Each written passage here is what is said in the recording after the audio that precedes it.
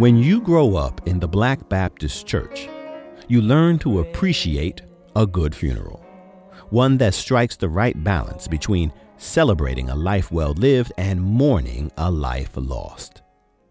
The homegoing service for civil rights icon John Lewis, which was held on July 30th, 2020 at historic Ebenezer Baptist Church in Atlanta, was a good funeral. The speakers extolled Lewis's virtues as a person. They honored his civil rights sacrifices, and they celebrated his political accomplishments. I was watching the service on TV, enjoying it, when Bill Clinton walked up to the pulpit. The former president was halfway through a warm, folksy tribute when he attacked another civil rights icon, Kwame Ture, better known by his birth name, Stokely Carmichael. Ture was Lewis's successor as the chairperson of the Student Nonviolent Coordinating Committee. Born in Trinidad and raised in the Bronx, he introduced the nation to Black Power during James Meredith's 1966 March Against Fear. Clinton's language was more subtle than savage, but the attack was still severe. This is what he said. There were 2 or 3 years there where the movement went a little bit too far towards Stokely, but in the end, John Lewis prevailed. A little too far towards Stokely? Really?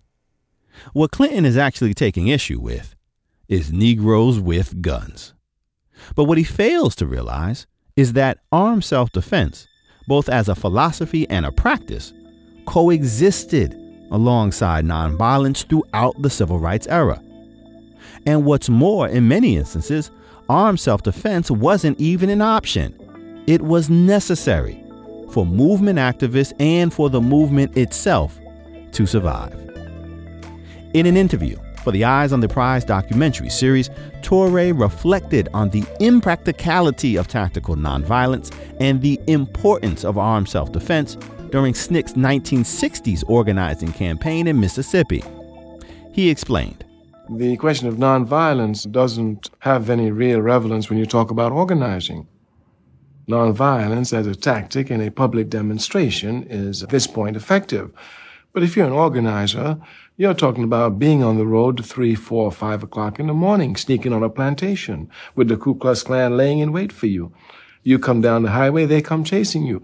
If you stop and be nonviolent, they're going to kill you. If you are dead, we need another worker to come replace you to carry on the people's struggle." So the logics of this was just incomprehensible. That's why the people who were involved in organization instinctively understood that nonviolence was a tactic. And consequently, the tactical name of the Student Nonviolent Coordinating Committee stayed there. But most organizers in the Deep South who worked for SNCC were carrying guns. And these contradictions were clear. Self-defense and nonviolence were a part of the same Black protest tradition. In the rural South especially, there is never a point when Black people suddenly pick up guns, because there is never a point when they suddenly put them down. Nonviolence versus self-defense is a false dichotomy, a misreading of the past that persists into the present. The importance of both as philosophies and tactics can only be understood, therefore, when they are treated as complementary, which is the exact approach we use to examine them here. I'm Hassan Kwame Jeffries, and this is Teaching Hard History. We're a production of Teaching Tolerance, a project of the Southern Poverty Law Center. This season, we'll be offering a detailed look at how to teach the Black freedom struggle, or the U.S. Civil Rights Movement. In each episode, we'll explore a different topic, walking you through historical concepts, raising questions for discussion, suggesting useful source material, and offering practical classroom exercises. In this episode, we've asked 3 historians to confront common assumptions about nonviolence and armed self-defense. Christopher Strain will offer us a framework for re-examining this false dichotomy. Akinyele Umoja is going to share some insightful examples of armed self-defense from his research on Mississippi. But first, I spoke with Wesley Hogan about the history of nonviolence as a philosophy and a strategy, so we understand its evolution, its value, and its limits. I'm glad you could join us. Ladies and gentlemen, let me introduce you to Wesley Hogan, a comrade in arms. I have been learning from her and working with her for the last quarter century. Wesley, it's so great to have you with us on the podcast. Likewise, Hassan. I'm so glad to be here today and so excited about the work that you all have been doing on teaching hard history. It's a real honor to be here. Well, great to have you. So we got you here because there's no one who is able to make sense of nonviolence in ways that make it easy to understand than you. So where should we begin teaching nonviolence to our students in the classroom? It's most powerful to start with Jim Lawson and the workshops that he began to teach in the fall of 1958 in Nashville.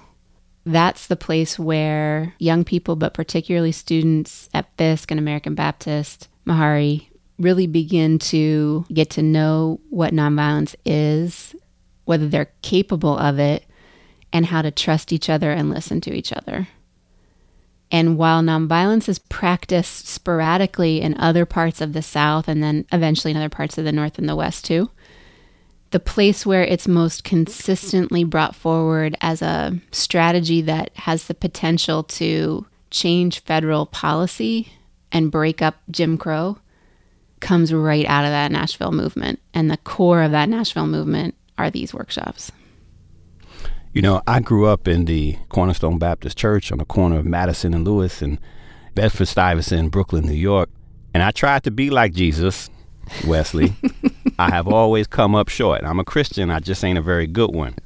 So part of what I learned, though, in studying the movement is that being able to embrace nonviolence and being able to apply nonviolence isn't necessarily something that just comes naturally. You're not born being like, oh, okay, I'm going to protest and walk through life nonviolently, per se. And that during the civil rights era, people had to learn to become and practice nonviolence. That is so right. Is that fair to say? Oh my gosh, yeah. Nonviolence is, it is so hard. Most of us aren't accustomed to it. It's not how we learn in the schoolyard. So when people were trying to learn nonviolence, it took a lot of time and patience and consistent behavioral learning.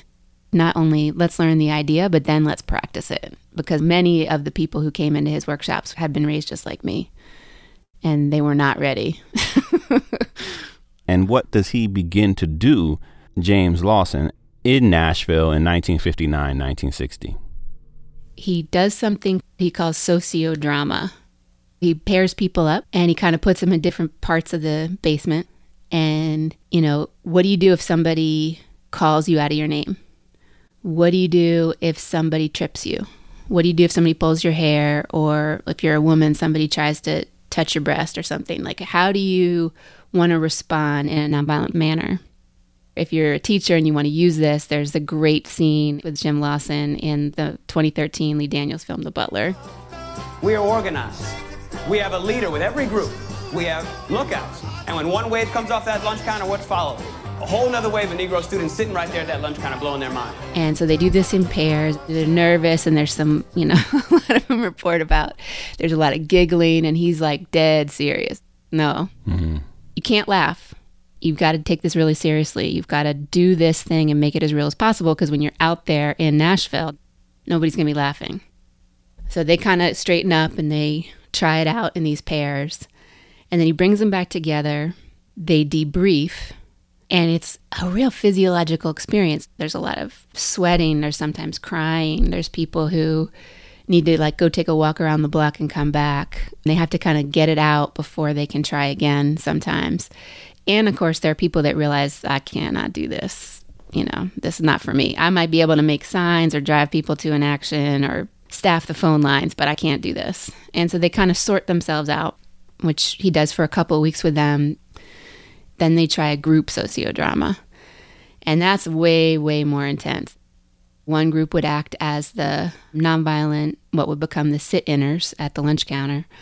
and another group would come in and act as the white thugs and call people out of their name and push them and try to get them out of their seats and so forth. And he would say, all right, what are you going to do if somebody punches your sister? What are you going to do if somebody spits in your face? And they would try out these scenarios, and then Lawson would kind of play freeze tag and have others walk around the outside of the role play, comment, analyze. And in that experience, they would gain confidence, try new things. There's a famous example where somebody gets so mad when they're spat upon, and they storm out of this church basement, and Lawson asks them to come back in after they've cooled down a bit, and he gets himself in the role play and asks the person to spit again. And he then calmly pulls himself upright a bit, takes a handkerchief out of his back pocket, hands it kind of surreptitiously over to the person who's been acting as the thug. And then he says to the person who was acting as the thug and just spat on him, "Sir, do you happen to have a handkerchief?" And apparently this happened in real life. So, for most of us, we just can't imagine having that kind of poise in public space. When your life is on the line. But he deeply inspired these young people. And so they tried it out, and they did this for weeks and weeks and weeks throughout 1959 in the fall. And through that gained a lot of confidence, mutual learning, and began to see that there was an alternative to self-defense. And as you know from your own work, there were people who saw nonviolence as a very useful tactic, and they used it when it was useful to them. But they never bought the sort of ethic of compassion, bringing forward the compassion in the other person at the heart of his political ideal. And would you say that that is the defining difference between what some would term the philosophical approach, this internalizing, this way of walking through the world nonviolently, and those who saw it just as a useful tactic? I do. I think there are situations where you might be able to draw forward that compassion from another. You can have the same two people in a public situation. One spits on the other. The person who spat upon asks for a handkerchief, and the spitter gives it. And if it's in a public place, that shame of spitting on someone, you might be able to use the public nature of it to compel the rude spitter to hand it over. But you're on a cold road at 4 a.m., no one's seen. The spitter not only has spit, but has a 9mm. I'm not sure you can compel that kind of civic relationship. In my own opinion, it's not a consistently reliable political theory. Mm-hmm. And yet, in Nashville, after these trainings and workshops and practices, they put it into effect with great effect. They do. I mean, they use what he calls the nonviolent anvil. He sees it as an absolutely terrifically powerful hammer to break up Jim Crow. What was the key to success in a place like Nashville? Yeah, it's fascinating. I mean, for me, it seems like these workshops getting started early before February 1st, 1960 are pivotal. And what's February 1st, 1960? Yeah, so the students begin to sit in Greensboro, North Carolina on February 1st, 1960. But in Nashville, Tennessee, they've been doing these workshops throughout the fall of 1959, and even a little bit earlier than that. There's some kind of beginnings of this in fall of 58, spring of 59. They don't really get started until the fall of 59. So I think something that's really exciting for their success in Nashville is that long-term work that's been happening in these workshops that sustains this powerful act, reflect, act again. And what they realize through that experience and work is that there's a situation in Nashville that's happening simultaneous to those workshops where Black women are telling their pastors, you preachers don't have to face the same kind of realities that we do. We have to come downtown and shop. We have to bring our children with us. There's no place where we can rest our feet, get a cup of coffee, feed our kids. And Lawson has this particularly powerful story that just kind of grates on his nerves. Harvey's department store is this very elaborate downtown department store on the 4th floor. There's this beautiful children's carousel. Black children are forbidden to play on it. Their mothers aren't allowed to sit in the adjacent tea room. while white mothers can stop, rest their feet, their children play, blah, blah, blah. And they're just so absolutely enraged by this, and so is Lawson. Vivian Henderson, an economist at Fisk, is listening to this and just looks at some of their data on Tennessee and says, Black people are bringing $8 million a year to downtown Nashville. And if you look at this kind of 90-mile radius around Nashville, Black people have about $100 million of buying power annually in Metro Nashville. So we know this is an important stress point. What if we really bring that to a halt? Those kinds of things are what they're beginning to realize in the fall of '59. The workshops, this carousel situation, and then they go on winter break. When they come back from winter break, classes are just starting to get started again. And then in Greensboro, North Carolina, these 4 young first-year students sit in near North Carolina A&T. And Douglas Moore, a Durham-based minister, calls his friend Jim Lawson and says, hey, can you start the sit-ins in Nashville? And so by February 13th, they've started those sit-ins in Nashville. In that spring campaign, they're not only ready to go, but they know exactly how they're going to shut down that $8 million downtown economy. They know what the stress points are. They know how to navigate and negotiate with the Chamber of Commerce. And they have this central glue of a rigid adherence to nonviolent resistance. I want to back up for a second, just to stress the point that, we often think about, particularly during the high point of civil rights protests, that sit-ins and direct action protest was often, if not always, spontaneous. And here we see in Nashville that contributing to its success was the fact that it was anything but spontaneous. These students were prepared, they were trained, they had a common set of objectives, that they had studied what to do and how to do it. Is that essential to the success of this kind of action and activity? It's an excellent question. I think there are definitely nonviolent direct actions that are spontaneous and can succeed, but nonviolent direct action campaigns are not. They are intentional, and they often have this kind of training behind them because, as we talked about at the beginning, most of us are not ready for somebody to spit at us. We can't maintain our nonviolent posture in the face of somebody attacking us, or particularly, I think, attacking somebody that we care about. And so it is really important to have that kind of deeper exposure to the sociodrama, the role play, understanding how you yourself are going to respond under pressure, having some understanding of how the campaign is set up, what your goal is, what the strategy is, who's going to be doing what within the campaign. There are some examples where you have people sitting in, and actually the 4 young men in Greensboro are a good example. There wasn't a whole lot of thought that went into planning their action, but they had people coming behind them, like the Nashville group, that were ready and were able to sustain a much longer campaign. They have a little piece of paper that they give to everybody who's going to do a sit-in that tells people exactly how to act. So when each group would go to sit in either at a lunch counter or any other place in downtown Nashville, before they left, they would have a meeting in that same small basement in Kelly Miller Smith's church in Nashville. And they would receive a small piece of paper, sometimes laminated, which would have a list of things that they all needed to adhere to. And it was pretty rigid. There wasn't a lot of room for flexibility. The things that it indicated were that under no conditions were people to strike back, either physically or verbally. The people who had expressed doubt about their ability to remain nonviolent should not participate in the specific demonstration, but could do support, transportation, make sandwiches, paint the posters. And the rules were very clear. Do not strike back nor curse if abused. Do not laugh out. Do not hold conversations with the floor walker. Do not leave your seat until your leader has given you permission to do so. Do not block entrances to stores outside, nor the aisles inside. Do show yourself friendly and courteous at all times. Do sit straight. Always face the counter. Do report all serious incidents to your leader. Do refer information seekers to your leader in a polite manner.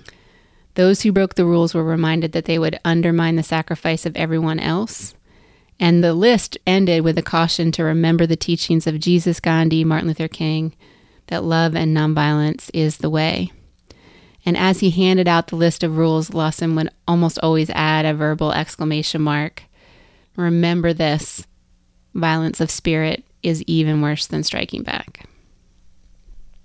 I tell you, when you read that list, what strikes me is not that those who practice nonviolence had some incredible degree of cowardice, but just the opposite. You had to have this incredible degree of courage/discipline in order for it to be effective. And that's not something that is conveyed in the usual ways that we talk about nonviolence during the movement. Students always have a real respect for the people that did this. They can't believe the kind of discipline and fortitude it took. When somebody violates your space, comes into your space, messes with your body or your hair, or calls you out of your name, we have a very immediate response. And the willpower and the discipline that it took to not have that usual response is a very awesome power. It's hard. Being nonviolent is hard. Look, you think about the current moment that we're in, where we've all, for the most part, been quarantining and social distancing. Mm-hmm. You let somebody get within 6 feet of you and how you like, oh, back up off me, right? like, forget about trying to spit on you, right? You breathing in my space. That's right. I mean, our bubble has expanded, right? Now imagine what it would be like to let people in that close. This is true. It is difficult. It requires discipline. It's so true. So the sit-ins take about 3 months in the spring of 1960 to really take effect. One of the NAACP leaders in Nashville, Alexander Luby, his home is firebombed in April of 1960. And in response to that, there's a silent march across downtown Nashville. At the end of that march, the Reverend C.T. Vivian, who also just passed away this past July, is very angry and confronts Nashville's white mayor, Ben West, on the steps of City Hall. And it kind of devolves into this shouting match. At that point, a 20-year-old Diane Nash steps forward. She's quite scared. She said, in fact, she wasn't sure she was going to go on the march that day, but made a deal with herself. She said, I'll take 5 minutes and I'm going to either put the fear out of my mind and do what I had to do, or I'm going to call off the march and resign.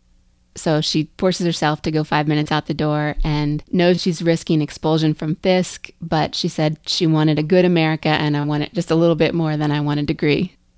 So she gets herself on this march and she's thinking, we're just children, we're weak, we have no police force, no judges, no cops, no money.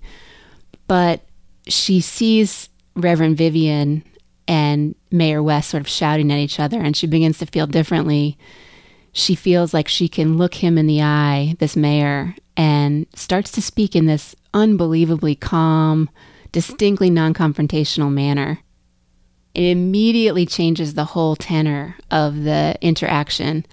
And you almost feel sorry for Ben West later, because he describes what happened as a kind of soul-searching.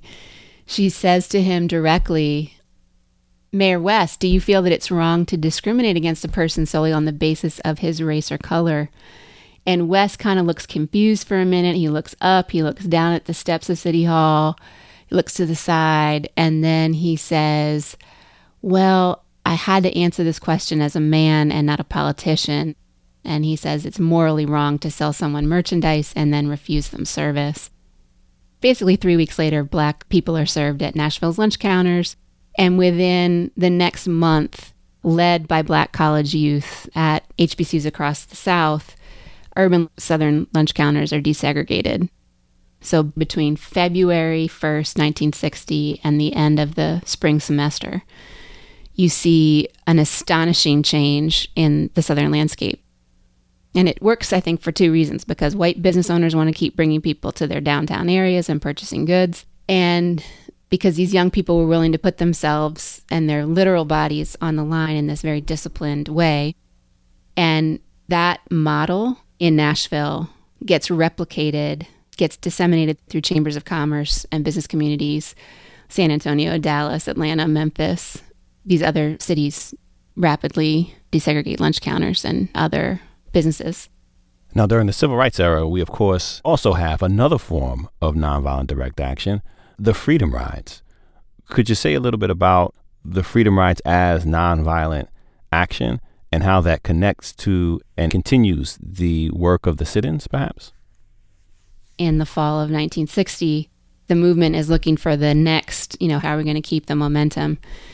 So they focus on desegregating interstate bus travel. The Supreme Court in 1960 declares clearly in Boynton versus Virginia that you cannot segregate interstate bus travel.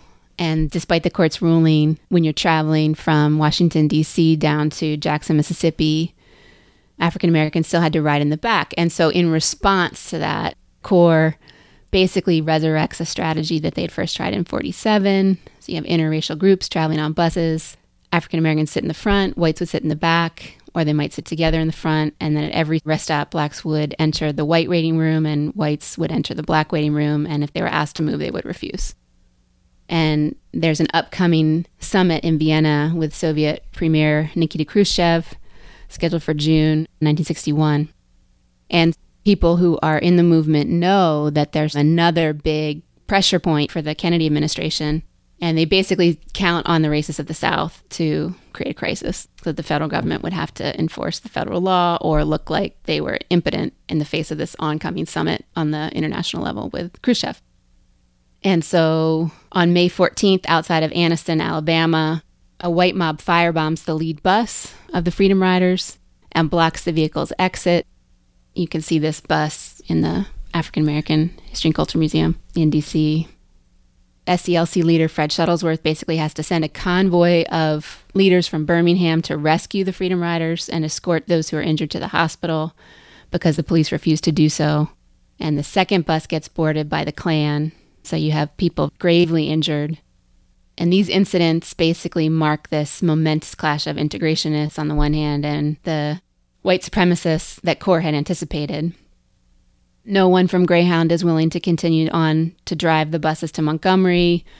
The head of CORE calls off the action, puts the rest of the riders on a plane to New Orleans.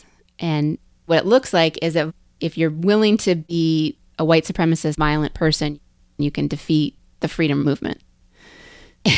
So at this point, Diane Nash and John Lewis and Jim Bevel and others in Nashville are watching this going, oh, no, it's not going to happen. We know that these people are not going to be able to withstand it if we bring ourselves into the mix. And so Lewis, who'd been on the initial freedom ride, takes himself from Alabama to Nashville and meets with Diane Nash, Bernard Lafayette, and some others. And they realize that they're totally determined. They basically say, we cannot surrender in the face of this brute force. We've got to restart the ride because people are going to realize that they can stop the movement if we don't. They go back to Birmingham, and they've got 10 volunteers, basically 6 black men, 2 black women, 1 white man, and 1 white woman. Even Shuttlesworth, who's, known as the absolutely most fearless of all the SCLC's ministers, warns Diane Nash, are you sure you want to come? You might get killed. And she looks at him and says, if they stop us with violence, the movement is dead. The students have decided, we just want to know if you can meet us. So Shuttlesworth comes and meets them. And those young people from the Nashville movement, girded by this incredible experience they've had in the fall of 1959, 2 years later in the spring, in May of 1961, restart the Freedom Rides and force the federal government, Robert Kennedy in particular, to protect the riders and open a path from Alabama to Mississippi. And from then on, pretty much everybody in the movement is known as a Freedom Rider. And they basically show that they can go anywhere to challenge the Southern caste system. They show that they can try to live as if democracy actually existed anywhere in the South. Did you know you can earn a certificate for 1 hour of professional development just by listening to this episode of Teaching Hard History? It's a special opportunity for educators from Learning for Justice. All you have to do is go to learningforjustice.org/podcastpd. PD for professional development. That's podcast PD, all one word. You'll also find a link in the show notes. Once there, enter the unique code word for this episode: protection, all lowercase.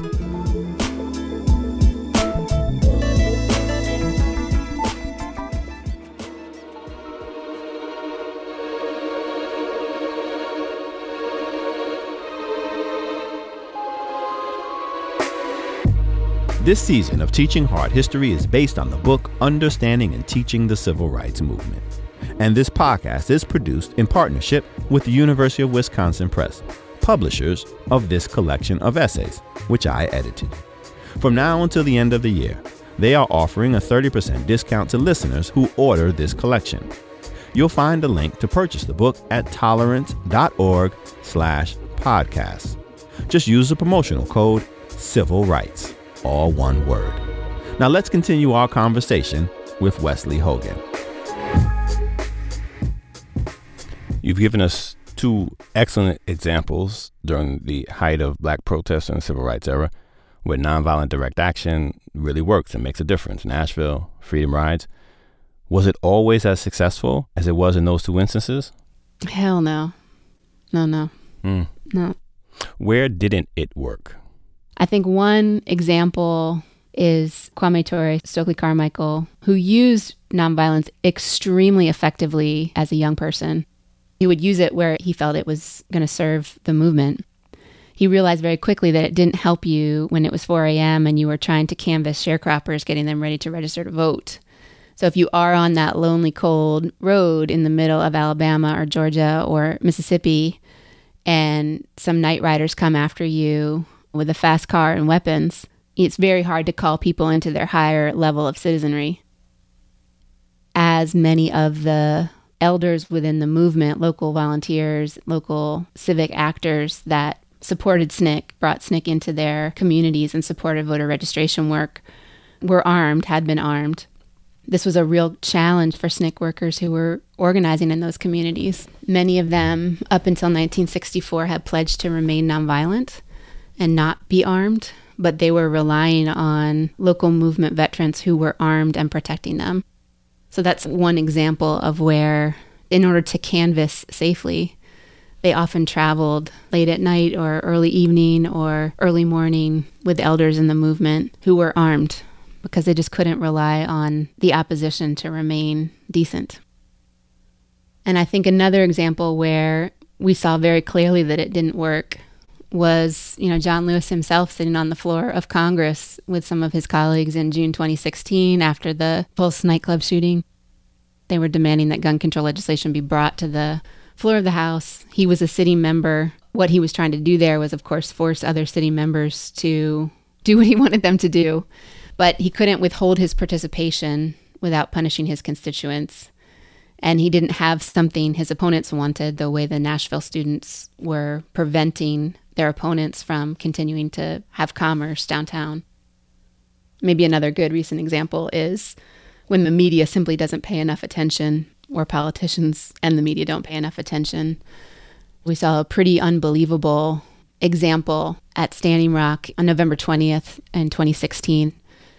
A confrontation between nonviolent direct action protesters, or water protectors as they call themselves, young people at Standing Rock standing in 25-degree temperature up to their waists in cold water, trying to prevent an oil pipeline from going in.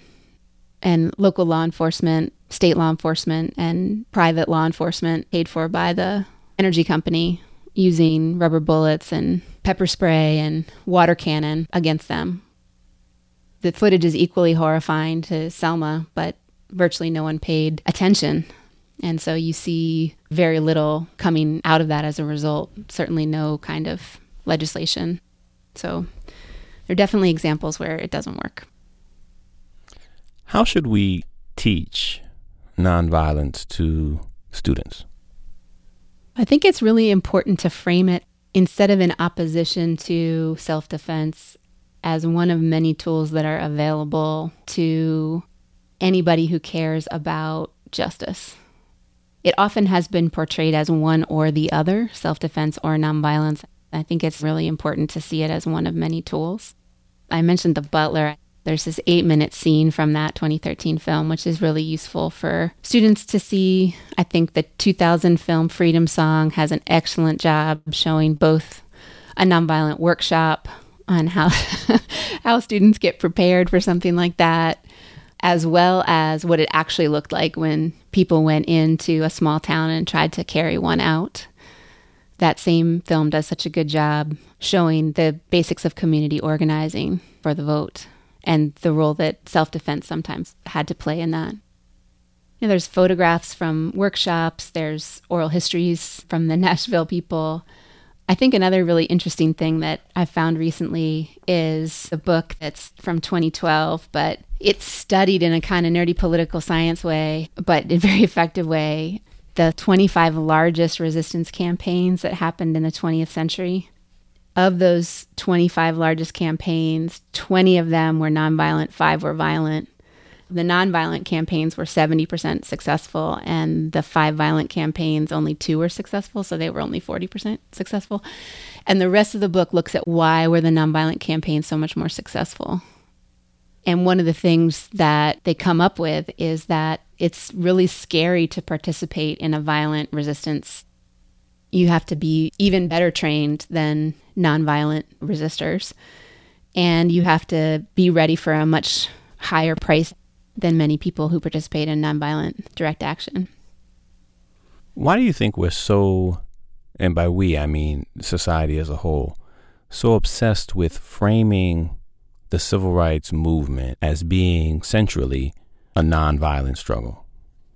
I think the traditional top-down model gets a lot more palatable to people and toothless if we can portray it as a couple of marches that were nonviolent, led by Black people, and the nice white people in power saw these marches, understood that it was bad, and signed a few bills, and everything got better.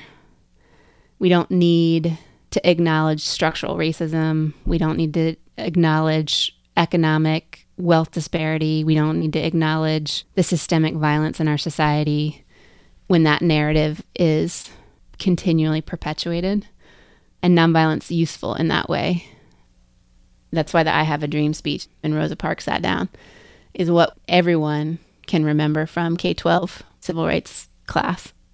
But it's not the kind of nonviolence that's empowering. It defeats people and it makes them feel like you're a sucker if you're participating in it. Which is, I think, the way I responded to it when I was introduced to it as a youngster. Me too. And so you actually, by sort of focusing on that particular way of studying the movement, you actually lose students. Absolutely. I would imagine you push them away because they can't see a way of connecting to it. Absolutely. I mean, I think it's actually better to start with teaching them about self-defense and economic boycotts and the ways that they can feel agency directly in ways that are visible to them first, even though sequentially you have nonviolence coming earlier in the movement. If your goal is to empower young people, it's more helpful to give them the tools early on that make them feel empowered. And I agree that the way nonviolence has been taught has made us feel very much like it's just for suckers. If there was one thing that you could make sure that students remembered about nonviolence from learning about it in the classroom, the one thing that they were able to take with them from this lesson on nonviolence, what would that be? I think what is the most powerful example to me of young people taking their own lives into their own hands is, I cannot tell you how many young people, I mean, they weren't young when I interviewed them, but they were young when they did it, said it wasn't some lawyer or judge or teacher or big person in the legislature who made the change. It was me. It was little old 17-year-old me. I went to the beach or the church or the music hall or the restaurant or the voting booth, and I sat in. I acted as if democracy really existed in my country. And in doing that, I made the world a little bit better. I think it's really important for young people to know that today, that it doesn't take just the actions of people who are already in positions of power high up in institutions, but there is absolutely a long tradition of young people taking the reins themselves and acting as if, and that they, if they choose to do that, are part of a tradition, and these sit-in people were part of a tradition, and it stretches back in time, as Lawson says, through many different parts of the world, and certainly previous generations of Americans. I'm going to work hard at trying to remember that myself. Me too. Wesley Hogan, thank you so much for joining us and for sharing these vital insights. Thanks, Hassan, and thanks for the work you're doing here. It's so important. For sure.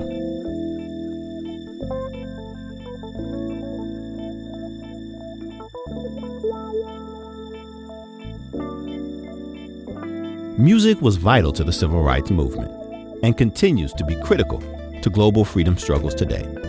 In this installment of Movement Music, historian Charles Hughes brings us two songs that explore nonviolent resistance and armed self-defense by examining the threats facing Black America from the civil rights era to today. Here's Charles. In 1977, funk legends Parliament released Bop Gun, Endangered Species, an 8-minute track that mixed their signature futuristic dance floor anthems with a hard look at the dangers facing Black America.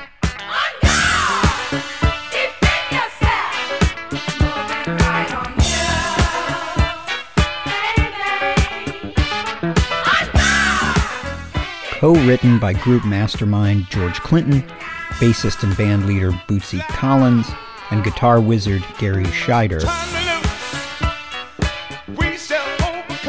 Bop Gun is a startling entry in their essential catalog. Atop a pulsing groove, the background singers implore listeners to be on guard and defend yourself, while lead singer Glenn Goins warns, "Don't let your guard down." And the chorus reminds us that Black people remain an endangered species in a racist nation.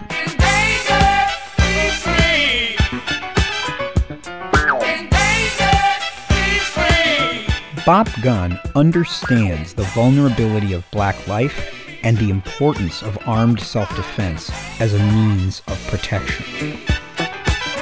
Parliament promises to shoot back, not with a firearm, but with a spirit-altering bop gun that turns the enemy into dancing members of the party.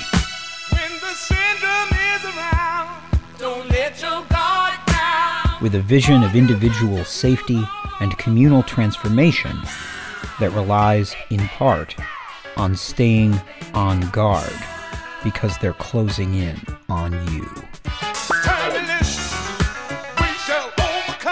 They chant, "We shall overcome," alongside calls for self-defense. They repeat, "Got to get over the hump," with the insistence of marching music and freedom songs. They don't reiterate stereotypes about either weapons or peaceful protests. Instead, Bop Gun dances along a line that links the two, putting the party and the politics together.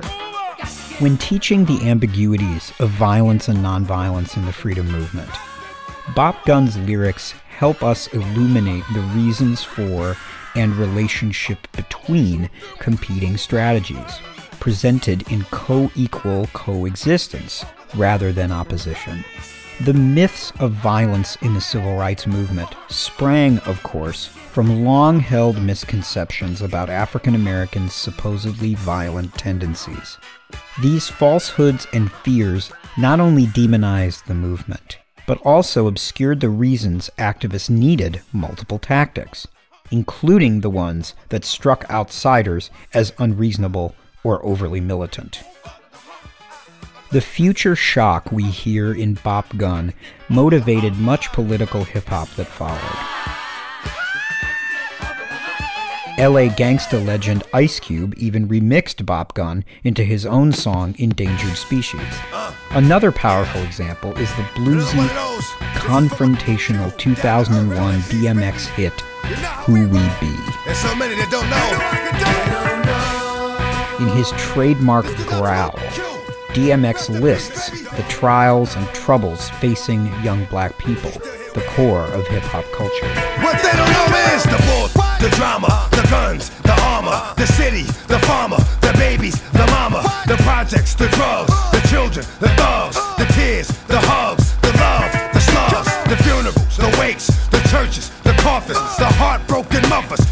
surface too often. The problems, the things we use to solve them. His litany of what they don't know accusations includes unjust policing, miseducation, economic disparities, and other causes of ongoing civil rights struggle. DMX, like Parliament decades before, also takes aim at the historical misrepresentation of militancy and armed self-defense within the community.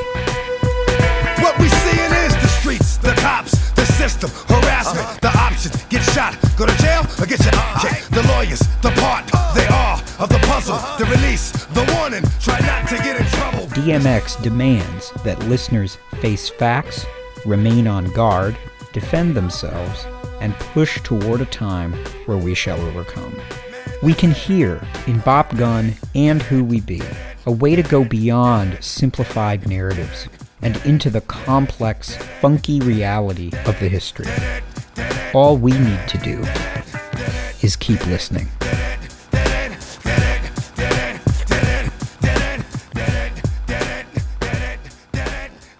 What? Who had DMX on their podcast bingo card? Because if you did, you win. You know, who we be up in this podcast? We be the people who are exploring all of not just the hits, but the deep meaning behind the hits that really connect movement music, broadly defined, to what it is that we're trying to understand about the civil rights movement. Be sure to listen to our latest Spotify playlist. Dr. Hughes has curated dozens of songs that amplify even more ideas raised in this episode. Just follow the link in the show notes at tolerance.org/podcast. What? That's the New Yorker in me. And now, let's begin our conversation with Christopher Strain. I'm really excited to welcome to this episode of Teaching Hard History my good friend, my colleague, my man, Chris Strain. We go back more than a decade. We've been talking about not only civil rights, but also self-defense and armed self-defense. So when I was going to have this subject in the book, when I was going to talk about this in the podcast, I knew that there was one brother who I needed to have on with me. That's Chris Strain. Chris, thanks so much for joining us. I'm glad you're here. Let's get into it. Thank you, Hassan. Glad to be here. Over the years, as we have been talking about self-defense and the civil rights movement, I really like the way that you have explained the way most people approach, talk, and teach the civil rights movement. You talk about it in terms of these dichotomies: Martin versus Malcolm, integration versus separation, and of course, violence versus nonviolence. I wonder if you could explain to us, what is the impact of learning about the movement through these dichotomies, this bifurcated lens? The way the civil rights movement is often taught is in terms of these dichotomies, right?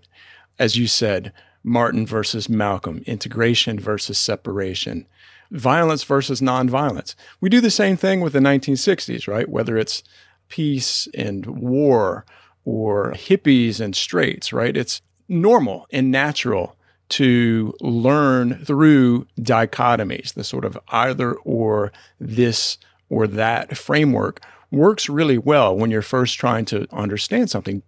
But I think that understanding violence and nonviolence in the civil rights movement is about more than studying the tactics and strategies of civil rights leaders. It's more than studying the philosophies and approaches of different leaders in the struggle for Black equality. I think it's really about nothing less than reframing the civil rights movement. Now, I want you to elaborate. Okay. Why specifically does the violence-nonviolence binary not work when you want to do a deep dive?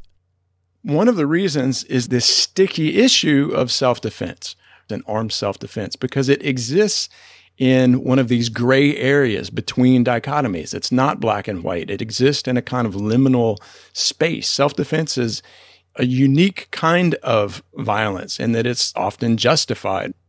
I think that maybe a more nuanced view considers the civil rights movement in three different ways.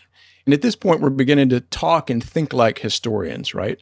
A more nuanced view considers the civil rights movement contextually, that is, in a historical framework. It considers it constitutionally, in terms of rights and liberties, and it considers it confrontationally, as a gesture of protest, rather than through this either-or lens of violence versus nonviolence. When we first learn about the civil rights movement, we learn about Reverend Dr. Martin Luther King Jr., we learn about Rosa Parks, we learn about Montgomery and Birmingham and the sit-ins and the freedom rides. We learn about particular organizations like the SCLC, the Southern Christian Leadership Conference, which was the organization that Dr. King and his fellow pastors founded in the late 1950s. We learn about the Student Nonviolent Coordinating Committee, or SNCC, right? These younger activists, many of whom were college students, who came together to effect change. And students learn in that framework about nonviolence and nonviolent direct action as a kind of default method of protest in the civil rights movement. And then they learn about Malcolm X, the Nation of Islam. They learn about Stokely Carmichael in SNCC. They learn about Black Power, right? This sort of post-1965 transition away from nonviolence and nonviolent direct action. They'll learn about the Black Panther Party for self-defense in Oakland, California, who spread to other chapters across the United States. And they learn about these individuals and organizations as sort of violent counterpoints to that first grouping of Dr. King and Rosa Parks and Montgomery and Birmingham. So there's our dichotomy. And then, if you take it to sort of a third level of understanding, some students may delve deeper. They may start to read memoirs, secondary texts by historians, and learn about Robert F. Williams, who was an activist in North Carolina. They learn about the Deacons for Defense and Justice, which was an armed self-defense unit active in Louisiana in the mid-1960s. They learn about maybe Gloria Richardson, who led the movement in Cambridge, Maryland. And these were all activists who championed self-defense in various ways, none of whom fit that violent-nonviolent dichotomy. And I think that rather than being sort of outliers and aberrations, these latter figures actually point to an ambiguity within the civil rights movement that affords a richer, deeper understanding of the movement and the people who moved it. So to understand these seeming aberrations and outliers and counterexamples, we have to begin to interrogate the master narrative of the civil rights movement itself, this familiar story that children learn at a young age in the United States, a familiar tale of slow but inevitable triumph over Jim Crow segregation on the one hand and disenfranchisement on the other. And this leads into some really interesting places about what the civil rights movement was actually all about. What did it accomplish? What did it not accomplish? What was at stake? Why were activists doing what they did? In the words of Dr. King, where do we go from here? Or what is the legacy of the civil rights movement? So we begin to interrogate the narrative. We try to understand the civil rights movement in these three ways, right? Contextually, constitutionally, and confrontationally. I like this framing that you're offering us, contextually, constitutionally, and confrontationally. Mm-hmm. If you were to suggest to a teacher to look at this particular aspect of the movement contextually, how would you suggest that they approach that aspect of the movement in the classroom? People like to cherry pick, right? They like to say, Martin Luther King Jr. believed this, or Malcolm X believed that. That's not really the way it works, right? The views and the ideas of public intellectuals are constantly changing and evolving. And to understand these views and ideas, you have to study particulars and you have to zero in on context. You have to pay attention to specific times and places. I think to understand the civil rights movement, you have to start to think like an historian. You and I are historians, and historians are typically interested in two things, right? We're interested in causality, and we're interested in change over time. Historians ask questions like, what caused this event to happen? How did things change as a result? What has changed between point A and point B? What hasn't? And why? And once you begin to think like an historian, you can unlock some complicated happenings and ideas which are not static. People's beliefs and their sort of intellectual architecture undergo an evolution, right? A kind of rolling Hegelian synthesis. It's always changing and evolving. And to understand those beliefs and to look into that architecture, you have to insert yourself at particular places, at particular moments in time. We have to ask, when did King think this? Or where was Malcolm when he asserted that? This kind of analysis is much tighter and more nuanced. And I think the resulting understanding is a lot richer because the goals and aims and tactics and strategies of the movement changed over time. They were not static. And what began as a battle for civil rights evolved into a war against white supremacy. The civil rights movement started as a reform movement, as a way to sort of leverage inclusion of African Americans in the American body politic. But by the late 1960s, early to mid 1970s, it had evolved into something much bigger than a movement for civil rights. So this effort to include African Americans in the United States by dismantling Jim Crow and securing voting rights became, over time, an assertion of Black personhood, and it became an assault on institutionalized racism. Really, nothing short of that. That's interesting. And so now we're beginning to think about the movement contextually. One of the dichotomies that exists in civil rights studies is this sort of pre-1965 and post-1965 dichotomy. Before 1965, the movement was nonviolent. It was led by organizations such as SCLC and SNCC. After 1965, the Panthers become involved. There was a lot more quote-unquote militant rhetoric, a lot of discussion of violence and toward armed self-defense in certain camps. It's the difference between John Lewis and Stokely Carmichael. Absolutely. John Lewis pre-65, Stokely Carmichael after 65. That's the good civil rights versus the bad Black power. Correct. But both are coming out of the same tradition, right? Right. So both literally are born of the same struggle. Right. So when we look at this contextually, right, when we look at the civil rights movement in the context of a wider struggle for Black equality that goes earlier into the 20th century and into the 19th century and earlier, this seeming move toward armed self-defense in the latter 1960s actually aligned much more squarely with older trends in African American history, right? So in this understanding, it was nonviolence that was the anomaly, not self-defense. And you can trace that through all different sorts of markers, right? You can look at Frederick Douglass during the Civil War and his break with his mentor, William Lloyd Garrison, who was vested in this notion of moral suasion. And Douglass was like, no, we're going to have to fight a civil war over this issue of slavery. You could look at Ida B. Wells Barnett, who was an activist in Memphis, Tennessee, who said that a Winchester rifle should have a place of honor in every Black home. And this was her response to lynchings there, lynchings of people she knew in Memphis. It's only when you narrow down to the 1950s and 1960s that nonviolence seems like a default method of protest. That's really interesting. And now we're kind of complicating our understanding of the movement in, I think, helpful ways. And I think the point that you make and the contrast that it draws is really an important one. We teach, for the most part, that nonviolence is the default form of activism. But what you just laid out, and I think it's absolutely correct, is that self-defense is actually the default, is what Black folk have historically turned to, and that nonviolence, at least philosophical nonviolence, is the aberration, is the anomaly. And so we're, in a way, we're actually teaching it backwards. And I think when you do that, what comes after 1965 suddenly looks like a radical break rather than a return to something that was much more traditional. I couldn't say it better myself. Black power resonated with older themes in African American political and social thought. It may have, in fact, been a return to older notions of economic and political empowerment and, again, self-defense and affirmations of Black personhood.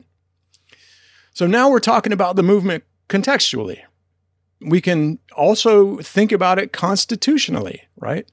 I think the civil rights movement should be understood not only in terms of civil rights, but also civil liberties and human rights. And a phrase that I have borrowed from you and made my own, this notion of freedom rights that you talk about in your book, Bloody Lowndes.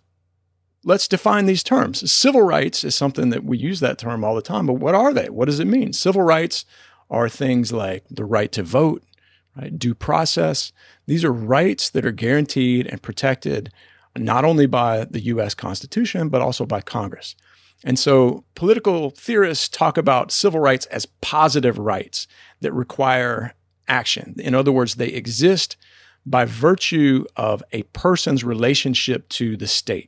They're bestowed upon us as citizens. And they're different from civil liberties. Civil liberties are things like freedom of speech and freedom of assembly and these other rights that are protected in the first 10 amendments to the Constitution, the Bill of Rights. They're individual rights protected by law from government interference. And political theorists talk about them as negative rights because they exist independent of state action, right? The state does not bestow these rights upon you. You've just got them. We often call these civil liberties human rights. Human rights can be slightly different, but they're very much related. So when we begin to look at different kinds of rights, when we think about the civil rights movement constitutionally, it becomes really important because different activists at different stages emphasized different rights. When people were focused on voting and voter registration and re-enfranchising African Americans across the South, civil rights were really important. But to other activists, people like Robert F. Williams, who championed self-defense, civil rights were less important than these human rights that they emphasized. Malcolm X was the same way. So it may make sense to move away from this notion of civil rights alone toward what you've termed freedom rights. And I love that phrase, this sort of amalgam of civil rights and civil liberties and human rights and property rights and these assurances of safety and security in describing the goals and aspirations of African Americans in the 1960s. For many African Americans, self-defense was an essential, non-negotiable human right that was really at the heart of their struggle for equality. So we've talked about two ways to understand the civil rights movement: contextually, constitutionally. The third way I would argue that we can understand the movement is confrontationally. The civil rights movement is often taught in elementary school as a nice story in which African Americans finally got what they deserved. That familiar story of slow but inevitable triumph over these twin evils in the American South, segregation and disenfranchisement. But it was a deadly uphill struggle, and you can't lose sight of that fact in thinking about it, particularly with your older students. It was by no means foreordained or inevitable. There might still be segregation in the American South today if civil rights activists had not done what they did in the 1950s and 1960s. We don't know, right? That's what we call counterfactual history. We don't know. We can't say for sure, but it's possible because the opposition, these rabid segregationists and Klansmen, were violent. They were vested in an entrenched, multi-generational social order that seemed intractable to them. So activists got some desired results after much bloodletting and self-sacrifice. And once you begin to look at the movement as a confrontation, you realize that activists were doing what they did to leverage the movement as a mechanism for creating full inclusion in American life. People got hurt. People gave up their lives. People gave up their livelihoods. People gave their lives over to activism in order to achieve these reforms. So when we're talking about self-defense, one of the ways I like to complicate this dichotomy, if you will, is to focus on the Deacons for Defense. Could you share a little bit about the history of the Deacons, and also how do they stand in that gap between violence and nonviolence? So the Deacons for Defense and Justice go back to Jonesboro, Louisiana in 1964, where young CORE workers, CORE is the Congress of Racial Equality, right? One of those seminal civil rights organizations, came to town to organize desegregation and voting registration efforts there. And when these CORE workers arrived in 1964, local white thugs showed up at the CORE headquarters and threatened these young activists from out of town. But what happened was older local black men gathered with guns to protect these civil rights activists. And the men called themselves the Deacons. The full name was the Deacons for Defense and Justice. But this name, Deacons, was a name that reflected not only their religious background, but also their self-perception as servants of the community. They became much better known in Bogalusa, on the eastern side of the state.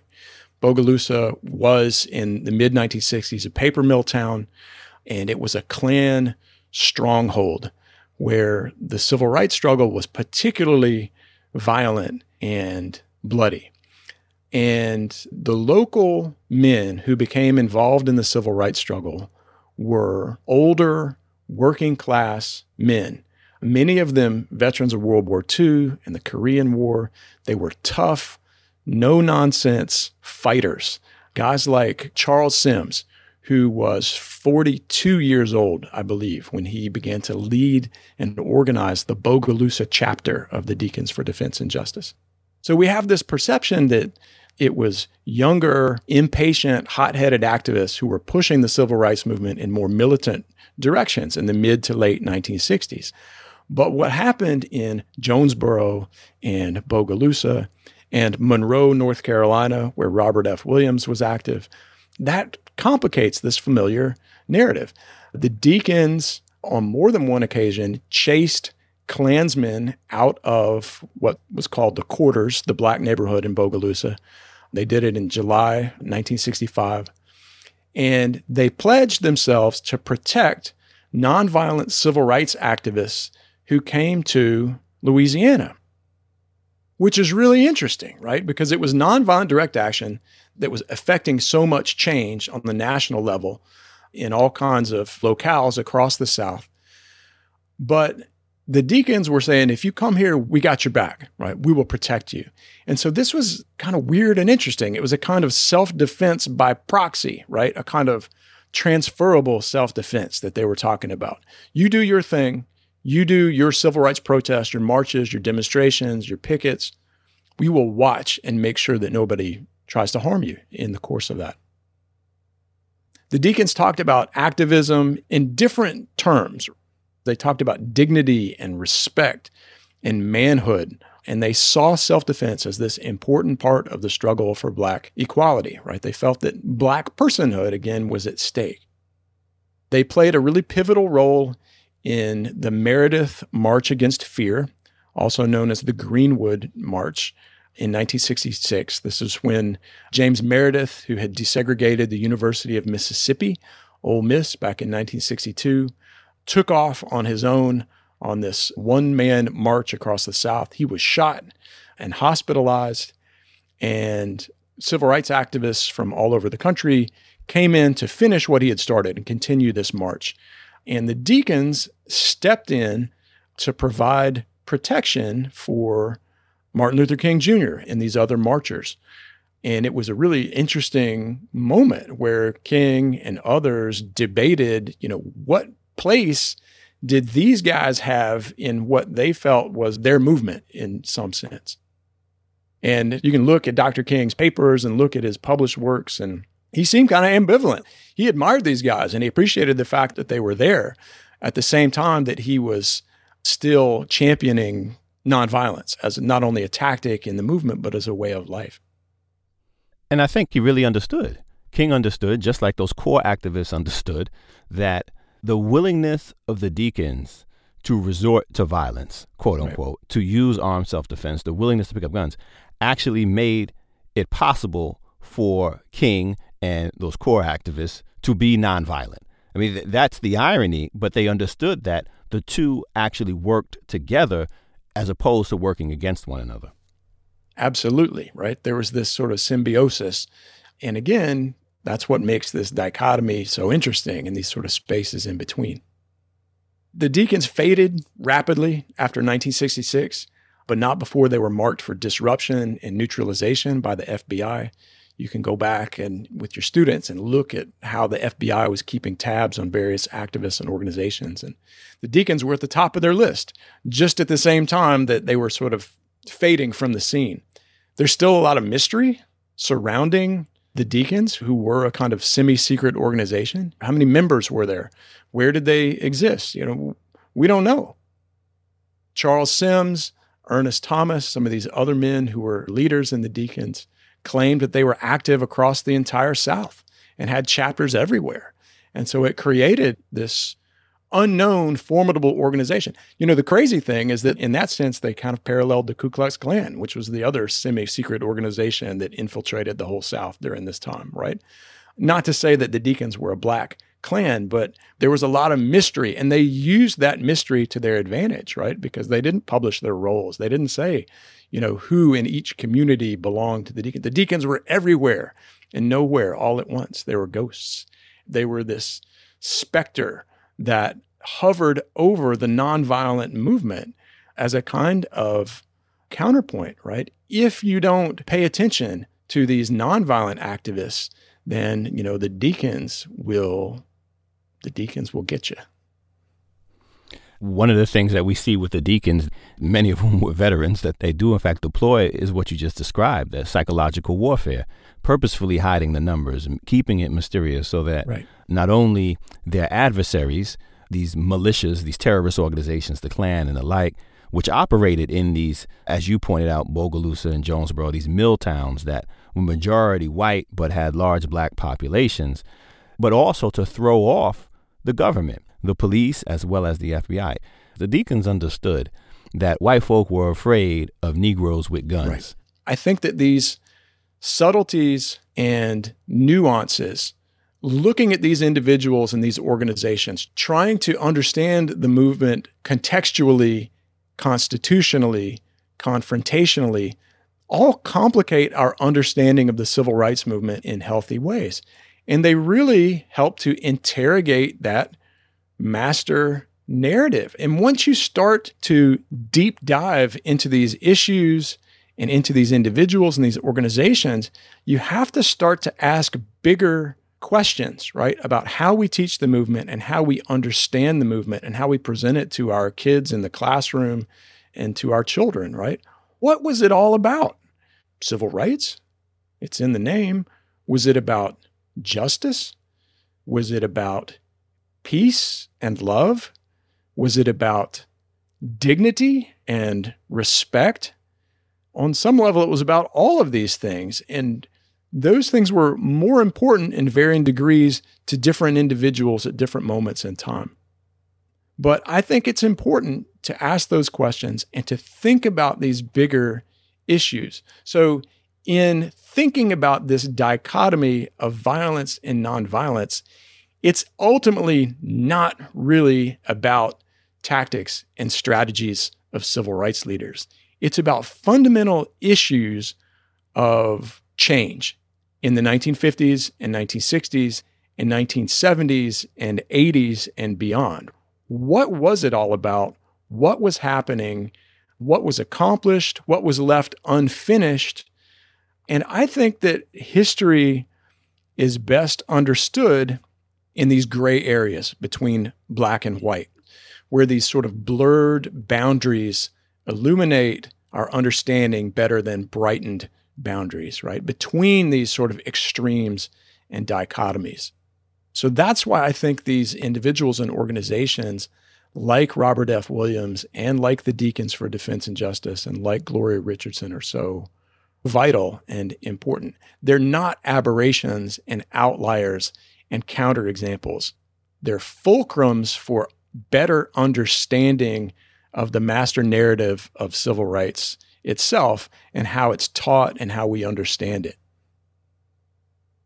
Well, Chris, I think you hit the nail on the head, and it's especially instructive for us as teachers that area, that gray area, not the stark lines, but that gray middle is where we really need to be focusing our attention, bringing in those organizations, organizers, and events that too often we have ignored and seemingly marginalized, treated as aberrations, as you said, when in fact they are representative and central to the struggle that we're trying to study and trying to teach. Chris, I can't thank you enough for joining us and for sharing your wisdom and these insights. You've given us a lot of food for thought, as well as some areas to focus to teach this history accurately and effectively. Thanks so much, Chris. Hassan, thank you so much. I really appreciate your time, and I'm just thrilled to be a part of the podcast. Thank you. This is Teaching Hard History. Along with this podcast, we've prepared a detailed page of show notes just for you. It includes a complete transcript with links to materials mentioned in this episode, along with other resources for teaching about the civil rights movement at tolerance.org/podcast. In his book, We Will Shoot Back, activist and scholar Akinyele Umoja shares a history of armed resistance in the Mississippi Freedom Movement. We've asked Dr. Umoja to share some of his insights about the Southern freedom struggle from the many interviews he conducted during his research. To begin, we need to understand the levels of violence that Black people in Mississippi were facing when they attempted to exercise their rights as equal citizens under the law.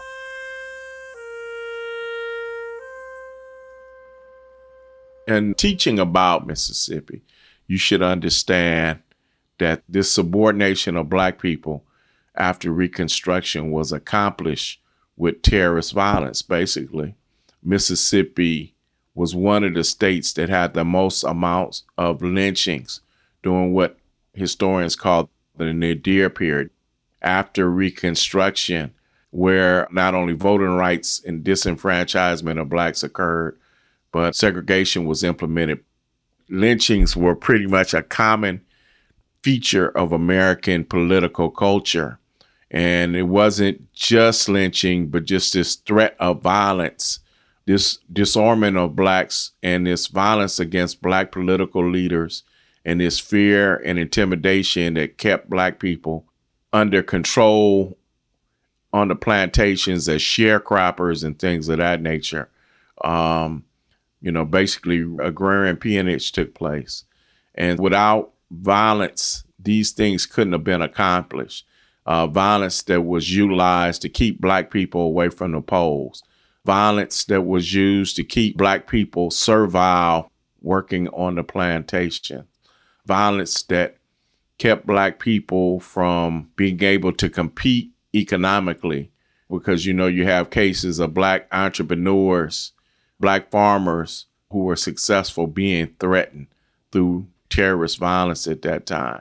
So it becomes a major obstacle to Black people and created the type of intimidation that made Black people not even want to try to register to vote. If you could be registered, to even want to go to the polls and try to vote, particularly in places where Black people had a majority, to keep us away from the polls, to keep us from having political power, and thus being able to have representation and some form of democratic rights in society. Nonviolence is really introduced in Mississippi and the Mississippi movement in 1961, when you had the first organizer of the Student Nonviolent Coordinating Committee, Bob Moses, comes to the state of Mississippi and begins to organize. Prior to that, you had a movement in Mississippi that developed from the 1950s on, particularly in the Mississippi Delta. You had a group called the Regional Council for Negro Leadership, and that group pretty much practiced armed self-defense, but it wasn't a strong public advocacy of armed self-defense. With nonviolence coming through the Student Nonviolent Coordinating Committee, it still wasn't a public advocacy of nonviolence, even though Black people were practicing it. and oftentimes protecting the nonviolent activists. And that was from 1961 through 1964, Freedom Summer. So you still had Black people protecting the nonviolent advocates, and rarely was there tension. Oftentimes the nonviolent activists, particularly people engaging in voter registration, would accept the protection they received from indigenous Black communities because that, was only protection they were really going to receive, because the federal government and, of course, local governments were oftentimes tied to local white power structures and involved in white supremacist activity. But the federal government was oftentimes unable or unwilling to provide adequate protection for activists from the Student Nonviolent Coordinating Committee or the Congress of Racial Equality, who were the bulk of the field workers in Mississippi at that time. Many Black people in Mississippi, for just things like going to register to vote, became targets of violence. The best two examples I could think of is, number one, Hartman Turnbow was a Black farmer, a place called Shula, Mississippi, in Holmes County, a Black majority county. And in 1963, the Student Nonviolent Coordinating Committee comes and they begin to recruit people to go register to vote. And to put it in the minds of your students and describe it, during that time, you had to go to the county courthouse, usually in the center of a small town or rural area. And during that time, it was a lot of intimidation for Black people to go into that building.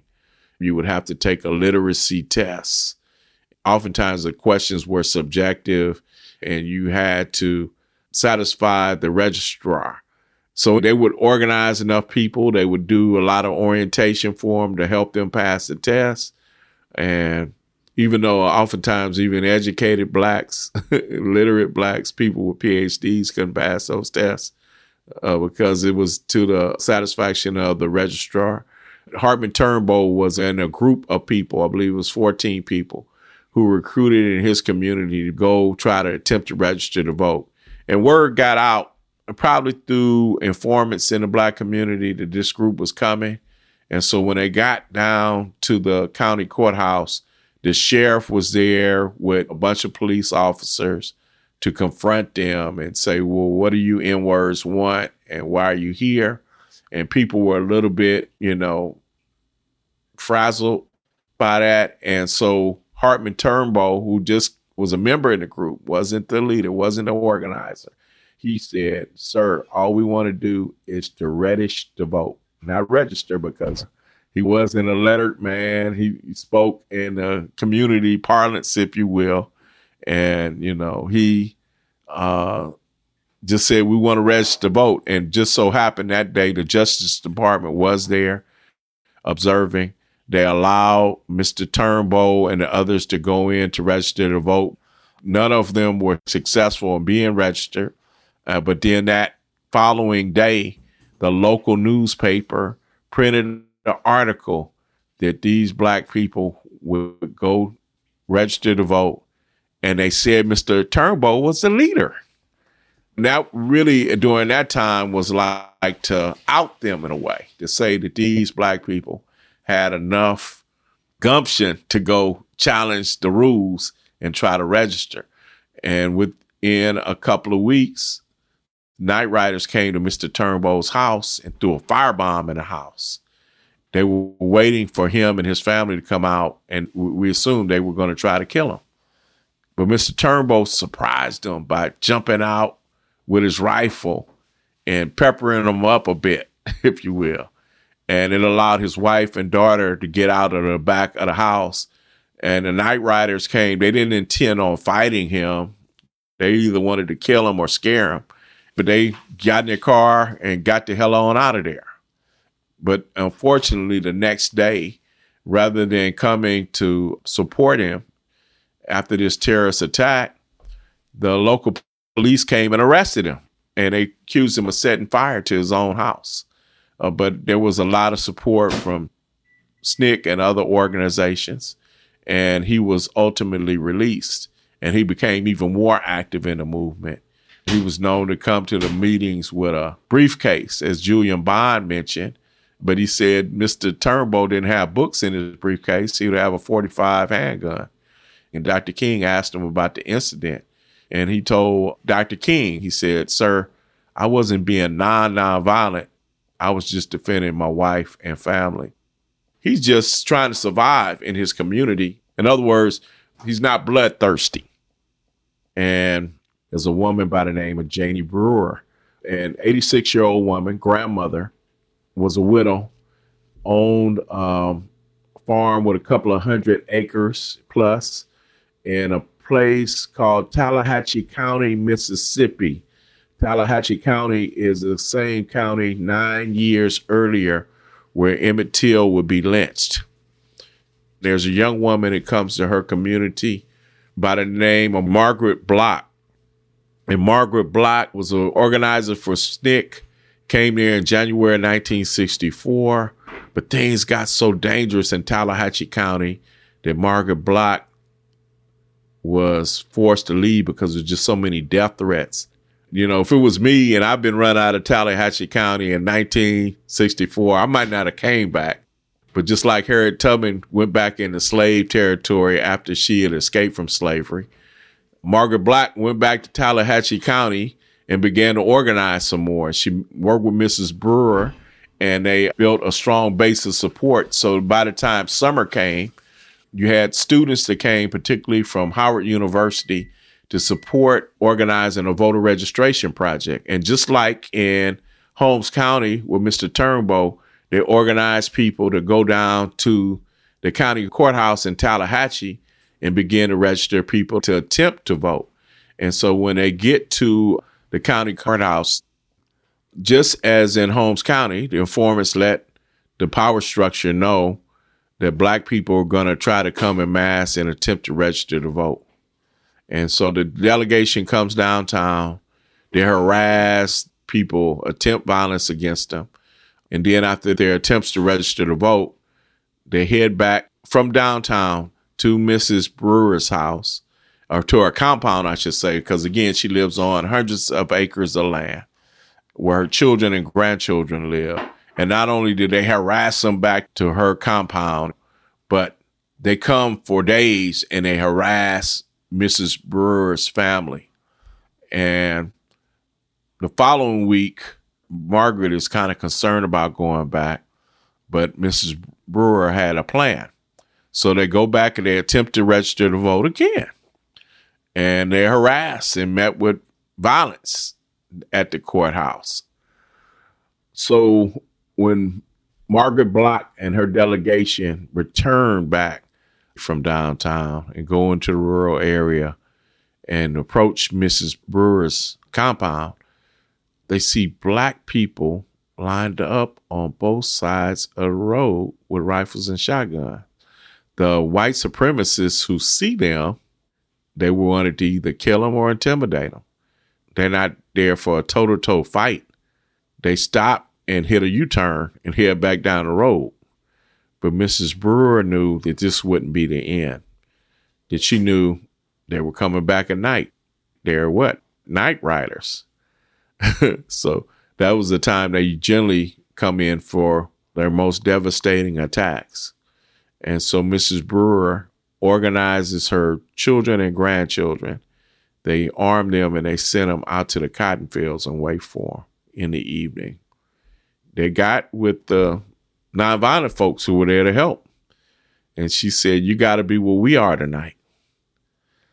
They give them rifles and shotguns and they send them to the cotton fields. And then Mrs. Brewer is in her house making Molotov cocktails. The humorous part of this story, Margaret Block is like very concerned because Mrs. Brewer at 86, her hand wasn't steady. And she's pouring gasoline all over the table and on the floor. And Margaret's saying, "Oh, hell, we're going to die tonight." But it won't be because it's the Ku Klux Klan. It'll be from Mrs. Brewer. But they didn't die. And as Mrs. Brewer's planned, when night riders approached the house, I want the listeners to imagine this is Mississippi, a rural area, is jet black, it's dark. and they flash this big floodlight on them, which disorients them. And then the people come out with their rifles and shotguns. And then Mrs. Brewer, this 86-year-old grandmother, comes to the porch with her Molotov cocktail and throws it at them. And they see that, they hit a U-turn, get the hell up out of there. These are clear examples of Black people who have no defense from the state, have no defense oftentimes from the federal government, definitely don't have it from local officials. In fact, it was the sheriff who led the Night Riders into Tallahatchie County that night and had to be warded off. He was the head of the posse of Night Riders who attacked Mrs. Brewer's house. And so they had to use their own means and were oftentimes able to repel, as Mrs. Brewer did in that case. Here again, we see some cooperation that many of the activists who practice nonviolence were practical, and they would depend upon their hosts, local Black farmers, local Black workers who housed them, protected them, fed them, gave them resources. They would work with them to protect the entire Black community as well as the movement at that particular time. My family's from Mississippi, from the Delta. My father left that community to get an education, to leave the plantation. He was a sharecropper. Life for many people was living under fear and intimidation. My father had witnessed a Black man's body hanging from a water tower. So many Black people chose to leave, but the people who stayed, many of them really embraced and survived by protecting themselves. Akinyele Umoja is a professor and former chair of the Department of African American Studies at Georgia State University. He is the author of We Will Shoot Back: Armed Resistance and the Mississippi Freedom Movement from NYU Press. And he is also the co-editor of the Black Power Encyclopedia. Christopher B. Strain is professor of American Studies at the Harriet L. Wilkes Honors College of Florida Atlantic University. He is the author of Pure Fire: Self-Defense as Activism in the Civil Rights Era from UGA Press, and more recently, The Long 60s, America, 1955 to 1973. And Wesley Hogan is the director of the Center for Documentary Studies at Duke University and a research professor at the Franklin Humanities Institute and in the Department of History. Her most recent book, On the Freedom Side, from UNC Press, draws a portrait of young people organizing in the spirit of Ella Baker since 1960. Dr. Hogan is also a co-facilitator of the SNCC Digital Gateway. Teaching Hard History is a podcast from Teaching Tolerance, a project of the Southern Poverty Law Center, helping teachers and schools prepare students to be active participants in a diverse democracy. Teaching Tolerance provides free teaching materials about slavery and the civil rights movement that include award-winning films and classroom-ready texts. You can find these online at tolerance.org. Most students leave high school without an understanding of the civil rights movement and its continuing relevance. This podcast is part of an effort to change that. We began by talking about slavery for 2 seasons, and now we're tracing that legacy of oppression and resistance into the present day. Thanks to Drs. Umoja, Strain, and Hogan for sharing their insights with us. This podcast is produced by Shay Shackelford. Russell Gregg is our associate producer. Mary Quintus is our technical producer. And Movement Music is produced by Barrett Golding. Gabriel Smith provides content guidance. And our interns are Miranda LaFond and Amelia Gregg. Kate Schuster is our executive producer. Our theme song is The Colors That You Bring by Damon Locke's Black Monument Ensemble, who graciously let us use it for this series. Additional music is from their album, Where Future Unfolds, and from Wendell Patrick's JDWP Tribute. If you like what you've heard, please share it with your friends and colleagues, and let us know what you think. You can always find us on Facebook, Twitter, and Instagram. We always appreciate your feedback. I'm Dr. Hassan Kwame Jeffries, Associate Professor of History at The Ohio State University. and your host for Teaching Hard History.